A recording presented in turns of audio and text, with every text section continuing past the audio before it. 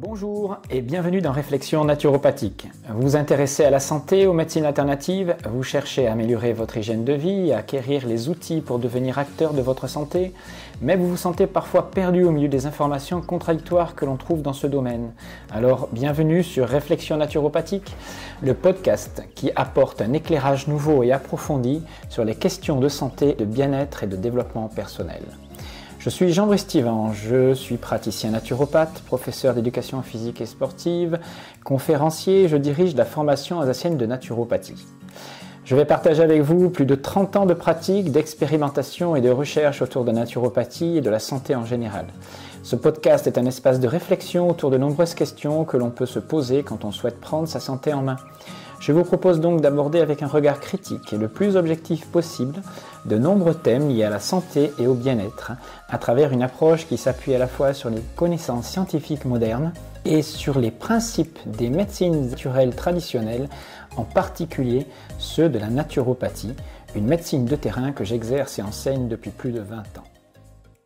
Eh bien, rebonjour à tous. Dans le cadre de ces conférences de fin de cycle, donc j'accueille Camille, qui a donc fini sa formation, quasiment, et qui va vous présenter donc une conférence sur le poids de forme. Voilà, donc on est toujours indulgent avec elle. Pour l'instant, elle va laisser s'exprimer, puis après vous poserez vos questions. Et voilà, elle est quand même dans le domaine, mais non, c'est un peu son domaine de prédilection, on peut dire, hein. Comme ça, voilà. Et donc, tu vas nous présenter une approche naturo par rapport au poids de forme. C'est ça. Alors, donc on est en situation de jeûne, tous en ce moment depuis 3 jours ou plus. Et en général, quand on est en jeûne, ce qui est intéressant, c'est de suivre certaines mesures. Comment est-ce que notre corps et notre physiologie évoluent durant un jeûne. Et en général, ce qu'on suit, c'est le poids. C'est intéressant, il y a la glycémie, il y a la tension, etc. Mais le poids, c'est quand même, en général, une mesure qui nous intéresse. Alors, parmi vous, est-ce qu'il y a des gens qui ont suivi, qui se sont pesés un peu tous les jours, d'autres qui ça n'intéresse pas? Comment est-ce que vous vivez un peu le poids depuis que vous avez commencé soit la préparation, soit le jeûne? Qui se pèse tous les jours depuis qu'il a commencé? Mais on voit que le poids, ça concerne, même si on ne se pèse pas tous les jours, il y a quand même une raison derrière qui fait peut-être, on s'intéresse à autre chose. Du coup, le poids, la majorité, on s'y intéresse quand même. C'est une info. J'ai introduit cette façon-là puisque ça va être le thème de ma conférence. Et pourquoi on s'intéresse au poids et pourquoi moi j'ai choisi d'en parler ce soir? Par rapport à mon histoire de vie, j'ai que 27 ans, mais ça fait très longtemps que je m'intéresse au poids.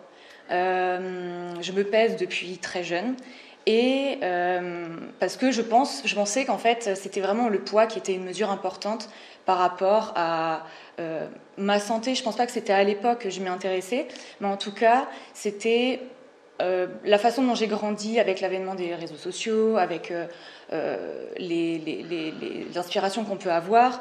Et en fait, comme j'ai toujours bien aimé manger, j'avais toujours peur que le fait de compenser mon alimentation, ça allait me faire prendre du poids. Et ça, c'est basé sur quoi? C'est basé sur la théorie des calories. On a toujours cru qu'en fait, si on consommait trop de calories par rapport à ce qu'on en dépensait, on allait grossir. Et du coup, moi, j'étais toujours terrorisée par le fait de si je mangeais à ma faim et ce que j'aimais, j'allais prendre du poids. Alors qu'en fait, on se rend compte, si vraiment on va plus loin, et moi, c'est ce qui m'a permis aujourd'hui d'en parler pendant cette conférence, j'ai compris qu'il n'y avait pas que ça, que c'était effectivement la théorie des calories fonctionnait d'une certaine façon, mais que c'était multifactoriel le poids qu'on pesait. Et donc, je me suis dit, au moment où j'ai commencé à comprendre comment le corps fonctionnait, que le poids qu'on pesait sur la balance ne voulait pas dire grand-chose. Alors, pendant le jeûne, c'est une information utile parce qu'on sait comment ça se passe. Au début, on perd beaucoup d'eau, ensuite un peu de muscle, mais on perd surtout de la graisse au bout de 3 jours. Mais quand on se pèse tous les jours au quotidien, le fait de prendre 100 grammes ou d'en perdre, ça ne veut rien dire. On ne sait pas, en fait, ce que ça veut dire. Pourquoi?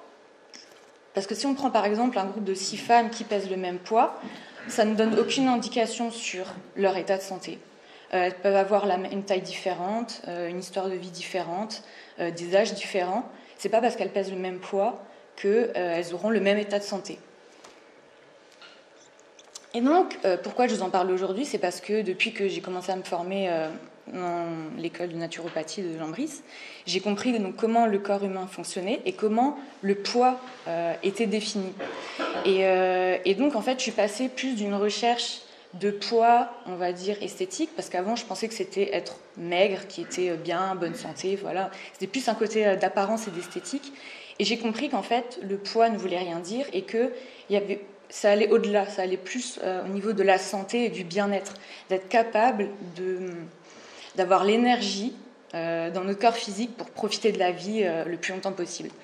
Et donc, je me suis posé la question, donc là, par contre, c'était la composition. Donc, je parlais avant de la composition du poids d'une personne, d'un individu. Donc, le poids, en fait, ça ne veut pas dire grand-chose. Pourquoi? Parce que la majorité, c'est de l'eau. Et ensuite, c'est réparti entre l'ossature, la musculature et la graisse. Et on voit également que la graisse et le muscle pour une même masse n'est pas de taille identique. Le muscle est beaucoup plus dense que la graisse. Et donc, ça m'a amené à me demander finalement, je me suis pesée tout ce temps, mais en fait, c'est quoi la corpulence idéale pour être en bonne santé, pour se sentir bien dans son corps et dans sa vie en général? Et donc, la naturopathie, elle respecte le principe du vitalisme qui explique que pour évaluer sa santé, ça s'évalue par le niveau de vitalité qu'on a, c'est-à-dire cette capacité réactionnelle qu'on a à réagir au quotidien. Comment est-ce que nous, on réagit à chaque situation dans notre vie. Et donc, c'est sur cette base que je vais partir pour vous présenter donc, le sujet de ma conférence, qui est donc le poids de forme. Dans une société donc, d'apparence et d'abondance, c'est vraiment de là dont je suis partie. Et pour moi, ça correspond à quoi le poids de forme? Donc, vers là où je vais vous amener, c'est vraiment vous expliquer comment est-ce que moi j'ai établi cette vision du poids de forme idéal qui peut me correspondre aujourd'hui, mais qui pourrait correspondre à chacun d'entre nous. C'est vraiment en fait cette forme physique qui nous permet une santé optimale de façon dans le long terme, de façon vis-à-vis de la longévité, on va dire. Et donc, comment est-ce que on définit un poids de forme idéal, vraiment d'un point de vue physique? On a des signes de vitalité qui sont notamment évalués lors d'un bilan de vitalité. Donc, on a la tonicité des tissus, le rapport entre la masse grasse et la masse maigre, le fessier, la cambrure, et on a d'autres signes qui sont la mâchoire carrée, d'autres signes comme la cage thoracique. Et en fait, on se rend compte que tous ces signes, ils sont caractéristiques d'un tempérament musculaire. Et donc, dans la recherche d'un poids de forme idéal à tout à chacun, ça sera de tendre vers un tempérament musculaire pour optimiser notre vitalité. Parce que le tempérament musculaire, c'est celui qui est harmonieux au niveau de son physique, c'est-à-dire qui a plus de muscles que de graisse, et qui a une vitalité maximale. Donc c'est vers ce tempérament-là qu'en naturopathie, d'ailleurs, quand on accompagne des consultants, c'est vers ce tempérament-là qu'on tend. Et donc, vous l'avez sûrement remarqué, la caractéristique des tempéraments musculaires, donc c'est la masse musculaire, et c'est également le point commun qu'il y avait parmi tous les signes physiques de vitalité. Et en fait, le muscle s'est reconnu comme étant une réserve d'énergie vitale. Il contient de nombreuses mitochondries, donc qui sont les petites... c'est là où se fabrique l'énergie du corps, et ça contient énormément de minéraux et d'éléments vitaux du corps. Et donc plus on a de masse musculaire, plus on aura de vitalité, d'où le tempérament musculaire et les signes. Mais ça a ses limites, puisque on se dirait, donc dans ce cas-là, si le muscle, c'est le secret de longévité, de santé de tout le monde, il y a juste à faire du sport et se muscler tous les jours, et puis on résolvera tous les problèmes du monde. Sauf que je ne vais pas m'étaler sur le sujet de l'épidémie d'obésité dans le monde, c'est un exemple comme d'autres. Mais on sait bien que le sport est mis en avant, comme je vous ai montré avec les autres campagnes qu'on peut voir partout sur Internet, dans les rues. Il faut faire du sport et manger mieux, manger moins, etc. pour équilibrer cette théorie des calories. Là, je vous ai mis un exemple de Michelle Obama quand son mari était président des États-Unis. Elle avait participé à une campagne, Let's Move, qui encourageait les enfants obèses à faire plus de sport. Il paraîtrait qu'il y ait eu des bons résultats, mais on peut en conclure que finalement faire du sport, ça ne résout pas les problèmes d'obésité, notamment de troubles du poids, puisque l'obésité augmente chaque année.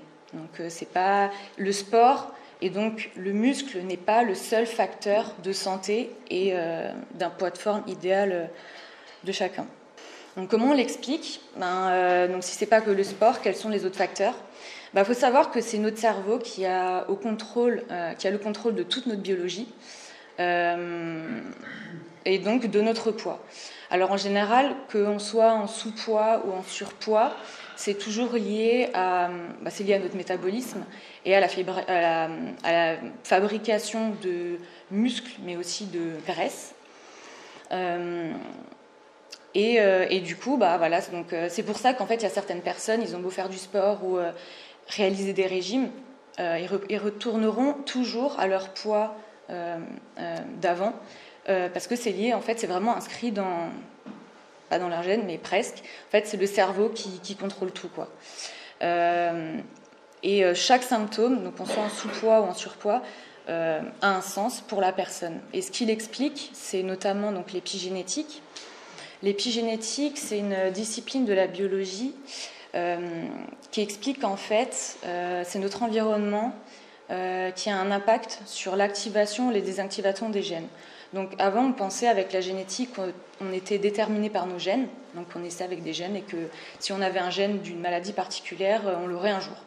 Sauf qu'en fait, on a appris, c'est assez récent, que les gènes pouvaient s'activer ou se désactiver comme des interrupteurs d'une lumière, et que c'est ça qui faisait que on pouvait déclencher une maladie ou pas, si la maladie était génétique.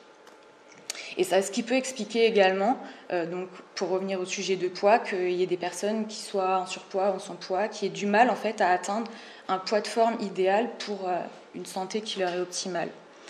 Et donc j'ai parlé de l'environnement, mais en fait pour être plus précis, c'est plus la perception, l'interprétation qu'on fait de la vie et des situations qu'on vit au quotidien, qui ont en fait un impact sur notre biologie, c'est-à-dire que la façon dont on perçoit les sens et on les interprète donc par nos croyances, par nos mémoires nos mémoires transgénérationnelles, etc. On interprète la vie au quotidien et notre interprétation elle est toute personnelle. Et c'est ça qui va faire que notre cerveau, en fonction de comment on vit les choses, du coup, va intégrer, pour revenir, si on vit un stress qui est justement trop dur à vivre, qui est perçu comme trop compliqué et trop stressant à vivre, du coup c'est notre cerveau qui va en fait prendre le relais et qui va biologiser du coup une solution qui peut être soit le sous-poids, soit le surpoids. C'est de manière assez globale, mais c'est comme ça que ça peut impacter le poids de tout à chacun. Donc le sujet vraiment d'aujourd'hui, c'est vraiment de vous amener à toute personne qui voudrait atteindre et entretenir son poids de forme pour vraiment optimiser sa santé le plus longtemps possible. Donc je vous ai montré que l'idéal, ça serait de tendre vers un tempérament musculaire, puisque le muscle, c'est vraiment un facteur de longévité, c'est à prendre en compte. Et l'épigénétique nous explique que notre biologie s'adapte à notre environnement, et encore plus à l'interprétation de notre quotidien. Et donc c'est pour cette raison que je vais vous présenter l'hygiène de vie qui serait idéale pour tout le monde. J'ai vraiment essayé de donner des clés que chacun pourrait mettre en place de manière assez facile dans son quotidien pour atteindre et entretenir son poids de forme. Donc en naturopathie, il y a 3 piliers sur lesquels on se base pour la santé, donc l'alimentation, l'exercice physique et le psycho-émotionnel. Moi, j'aime bien remplacer l'activité physique par l'hygiène physique qui est composée de l'hormèse et du repos, puisqu'ils sont vraiment complémentaires les deux. Et c'est pour cette raison que je vais pas me focaliser uniquement sur l'exercice physique, parce que pour moi, l'hormèse et le repos sont indispensables à une santé optimale. Donc comment j'ai défini cette hygiène de vie un peu résumée qui pourrait s'adapter à tous ? On se base un peu sur comment est-ce qu'on en est arrivé là aujourd'hui en tant qu'être humain, comment est-ce qu'on a évolué, quelles sont les conditions idéales pour que l'être humain évolue et reste en vie et se développe comme on l'a fait jusqu'à aujourd'hui. Alors on a une physiologie de chasseur-cueilleur, donc c'est vraiment la génétique qui est la plus proche de la nôtre. Et donc ces conditions de vie seraient pour nous les plus idéales.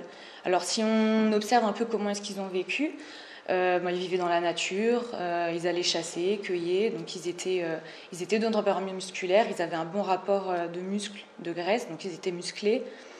Et et ils vivaient aussi en clan, ils vivaient en communauté. Ce qui est important aussi. Et si on se base sur certains éléments qu'on pourrait utiliser aujourd'hui, il y a notamment le régime paléolithique qui ressemble le plus à leurs alimentations à l'époque, qui était basé sur des protéines animales et puis des fruits, des légumes, quelques baies qu'ils pouvaient trouver quand c'était la saison. Mais la majorité, c'était vraiment des protéines et quelques éléments qu'ils trouvaient dans la nature. Ensuite, c'est bien de regarder à l'époque, mais bon, on ne vit plus à l'époque, les mêmes conditions, on ne vit plus en forêt. Aujourd'hui, on peut observer des peuples, des régions dans le monde qui vivent très longtemps et en très bonne santé. Et ça peut nous indiquer certains éléments sur lesquels on pourrait se baser et qu'on pourrait intégrer dans notre vie. Donc les facteurs de longévité ont notamment été observés dans des zones bleues, donc il y en a 5 dans le monde, donc c'est des personnes qui sont allées à la rencontre des peuples et qui ont observé comment ils vivaient. Et il y a notamment du coup les Saintes zones bleues, donc aux États-Unis, Costa Rica, Italie, Grèce et Japon. Et il y a 3 facteurs principaux qui sont ressortis, qui seraient à l'origine de leur longévité. Donc il y a le lien social, la composition corporelle, donc qui se lie à la notion de muscle comme facteur de longévité, et notamment l'alimentation brute locale. Donc, parmi les 3 piliers de santé sur lesquels on se base en naturopathie, donc je vous avais dit qu'il y avait l'hygiène psycho-émotionnelle. En quoi c'est si important pour atteindre un poids de forme qui est idéal et pour être en santé optimale? Parce que, comme je vous l'ai expliqué pareil avant avec l'épigénétique, c'est notre interprétation de l'environnement qui a un impact direct sur notre biologie. Et le fait d'avoir une certaine hygiène psycho-émotionnelle, c'est ce qui nous permet de mieux comprendre d'où l'on vient avec notre arbre généalogique et en même temps notre quotidien, travailler nos croyances, changer nos paradigmes. Et ça a un impact direct du coup sur notre perception de la vie et sur notre cerveau. Et puis notre cerveau, du coup, il adaptera notre biologie. Et c'est exactement le fonctionnement du décodage biologique qui explique ça. C'est que toute maladie, ou plus le mot plus adapté serait vraiment la manifestation, le symptôme. En fait, il est déclenché par un stress donc, qui est ingérable. Et c'est comme je le disais avant, c'est vraiment l'interprétation de notre quotidien. Et le fait de travailler sur notre santé psycho-émotionnelle, donc dans une recherche de poids idéal, que l'on soit en sous-poids ou en surpoids, ou quelqu'un qui simplement est de corpulence dite normale, qui pourrait être dans la courbe d'un IMC qu'on dit normal. Si une personne se trouve trop grosse ou trop maigre, elle peut quand même travailler sur le plan psycho-émotionnel, parce que ça veut dire que du coup, c'est une personne qui a peut-être la vision de son corps qui n'est pas réaliste. Et donc ça vient pareil de la perception des choses et de la vie. Et donc comment est-ce qu'on peut travailler et améliorer ou prendre soin de notre santé psycho-émotionnelle à travers la méditation, la relaxation, des thérapies, notamment la thérapie en décodage biologique et le travail sur les psychobiogénéalogies.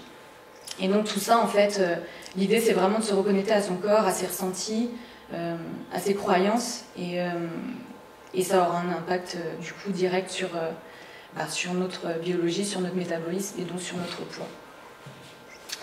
Ensuite, en deuxième pilier, on a l'alimentation. L'alimentation, c'est un gros sujet puisque aujourd'hui, avec l'abondance des infos qu'on peut avoir sur Internet, dans les livres, ce qu'on peut entendre quand on est entre amis, etc., chacun a un peu son opinion, son avis. On se rend bien compte qu'en fait il n'y a pas de vérité, mais il n'y a que sa propre vérité. Mais du coup, pour savoir faire le tri, et moi on va dire des conseils que je pourrais vous donner aujourd'hui dans un cadre de poids de forme et de santé optimale, j'ai pas voulu vous donner des règles de que l'idée c'est vraiment que tout le monde puisse appliquer en fait des règles générales pour prendre soin de soi. Là, si par exemple on se base sur les recommandations officielles, on nous demande d'augmenter la part de fruits et légumes et de légumineuses, de réduire l'alcool, les produits sucrés et la viande, et de tendre plus de faire des féculents complets et du poisson. Mais en fait, ça, c'est des règles qu'on donne à tout le monde, alors que chacun a un métabolisme différent, et des goûts différents, des capacités digestives différentes, et c'est compliqué de se baser sur des recommandations qui sont très générales, mais qui ne conviennent pas à tout le monde. Donc moi, la grande recommandation que je pourrais faire en alimentation, et je pense qu'il est important, qui participera à une bonne santé à tout à chacun, c'est la qualité de l'alimentation, une alimentation de qualité.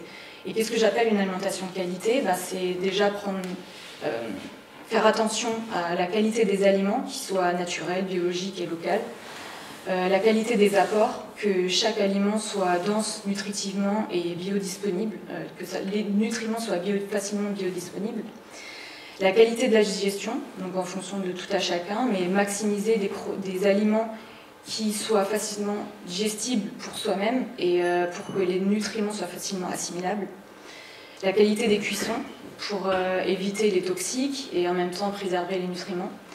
Et surtout, une alimentation de qualité, ça doit correspondre au goût et au plaisir de la personne. Et en fait, moi j'aime bien recommander à chacun que quand on est perdu au niveau de l'alimentation, en fait, faire ses courses au marché bio, on ne peut pas se tromper, parce qu'il y a des produits qui sont locaux, qui sont bio, et à partir de là, après, il y a juste à sélectionner et de cuisiner à côté, pour que ça nous convienne à nous, et en fonction de notre capacité digestive et de nos goûts.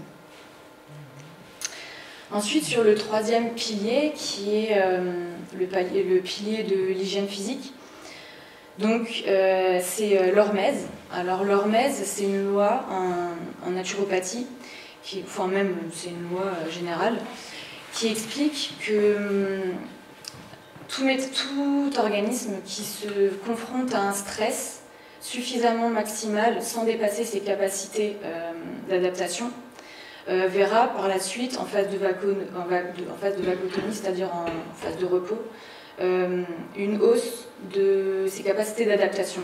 En fait, c'est le principe de sortir de sa zone de confort et de repousser ses limites. Et ça marche exactement pour sa santé, notamment pour sa vitalité. Et ça a un impact direct, vous le verrez à travers les techniques que je vais proposer, d'élever sa vitalité, mais aussi d'équilibrer et d'atteindre et de maintenir son poids de forme. Donc dans un premier temps, forcément, c'est pas un secret, le renforcement musculaire, donc c'est à la source de la fabrication de muscles. Le muscle, donc, qui est ce facteur de longévité numéro 1. Et en fait, pour développer du muscle, donc, toute activité sportive est bénéfique, mais c'est vrai que pour développer du volume musculaire, ça sera important de pratiquer des activités où il y a de la force qui permettent vraiment de briser les fibres pour qu'elles, par la suite, du coup, prennent du volume.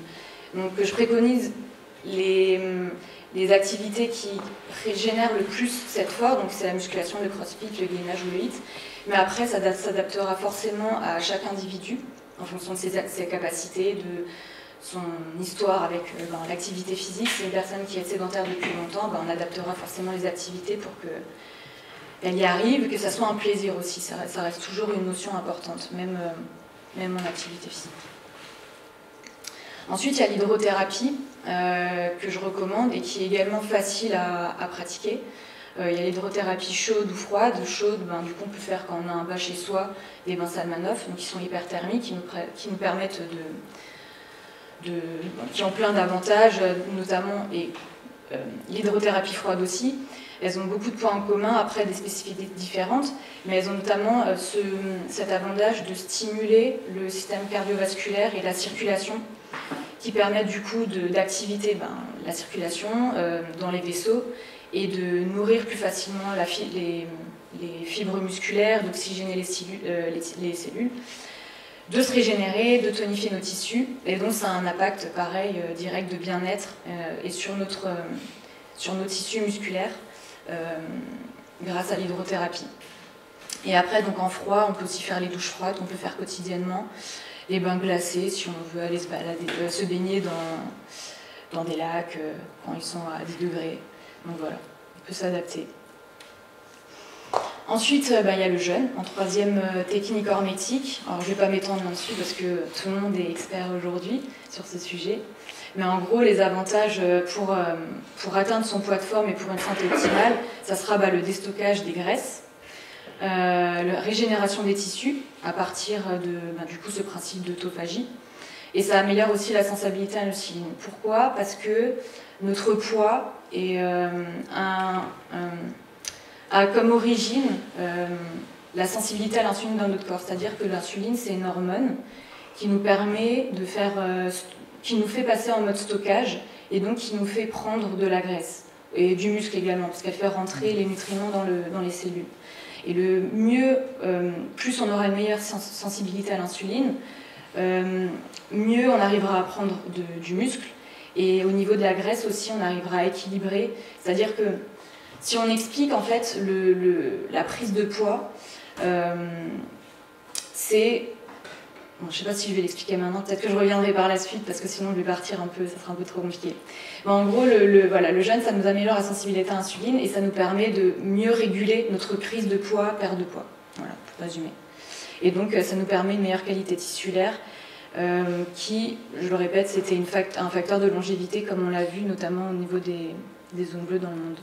Et l'hormèse ne va pas sans le repos puisque c'est vraiment la phase qui suit la phase de stress. Donc la phase de stress, c'est le moment où on fait une activité physique très intense, le moment où on fait une hydrothérapie, le chaud ou le froid, c'est un stress pour le corps, comme le jeûne également. Et en fait, c'est vraiment la phase de repos qui va suivre, qui va être hyper importante pour la régénération et le regain en fait, de vitalité. C'est le moment où on passe en vagotonie en fait. Et comment du coup se reposer et se régénérer et développer plus de muscles aussi, c'est notamment pendant le sommeil, puisqu'il y a de l'hormone de croissance qui est sécrétée, notamment. Et après, ça permet de réparer les tissus et d'éliminer les déchets. Et après, ce qui peut optimiser du coup un poids de forme idéal, du coup, ce qui est indispensable d'ailleurs, c'est le sommeil de qualité. Donc comme j'ai dit pour l'hormone de croissance. Mais ensuite, ce qui est aussi pas mal, c'est les siestes au quotidien, les massages et la relaxation qui ont plus un effet sur le repos et la détente pour passer en vagotonie. Ce qui est important aussi, donc, dans l'hygiène physique, mais c'est vrai que ça a un impact après sur notre vitalité, sur d'autres plans encore que physique, c'est le contact à la nature.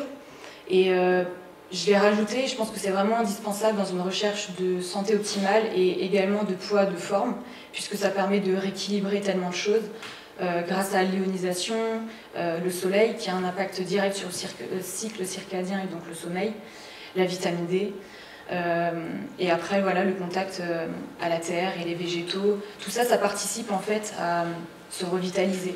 Et ce qui est vraiment clé lorsqu'on souhaite prendre du muscle, atteindre notre poids de forme et être en bonne santé. Mais voilà, tout ça c'est bien beau, donc c'est des grandes lignes, mais ça sera hyper important d'individualiser puisque on a tous une constitution qui est différente avec laquelle on est à la naissance et des histoires de vie différentes. On part tous d'un poids complètement différent, on a des goûts différents, des objectifs différents et c'est important d'individualiser pour atteindre l'objectif de tout à chacun à partir de ces techniques-là. Au niveau des intensités et des variabilités des techniques. Et puis voilà, on peut faire des recommandations, mais ce qui est clé également, c'est d'expérimenter, d'essayer, de pratiquer au quotidien pour voir les résultats. Et donc je vous ai parlé de santé, donc moi je suis vraiment passée d'une recherche d'esthétique à une recherche de santé, et c'est passé en fait par mon corps. Mais la santé, il faut savoir que c'est vraiment holistique en fait. Ça passe par le physique, par le psychique, l'émotionnel et l'énergétique. Mais par n'importe quelle entrée, par n'importe quelle façon on peut entrer. L'idée, ça sera vraiment d'agir sur tous ces plans. Et c'est toutes les techniques que je vous ai présentées agissent sur tous ces plans, malgré qu'on ait un but de poids de forme. Ça sera le reflet finalement de votre santé et de votre bien-être. Et donc au-delà d'un chiffre, ce qui compte le plus, c'est un mode de vie idéal dans lequel nous on se sent bien et la relation à notre corps au final, malgré qu'on recherche un poids de forme. Voilà. Oui.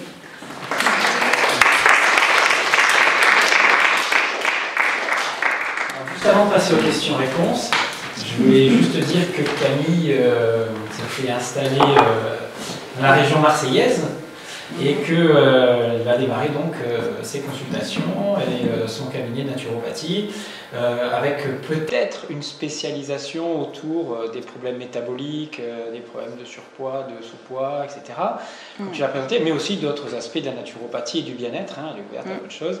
Donc vous pourrez la contacter, je mettrai tes coordonnées.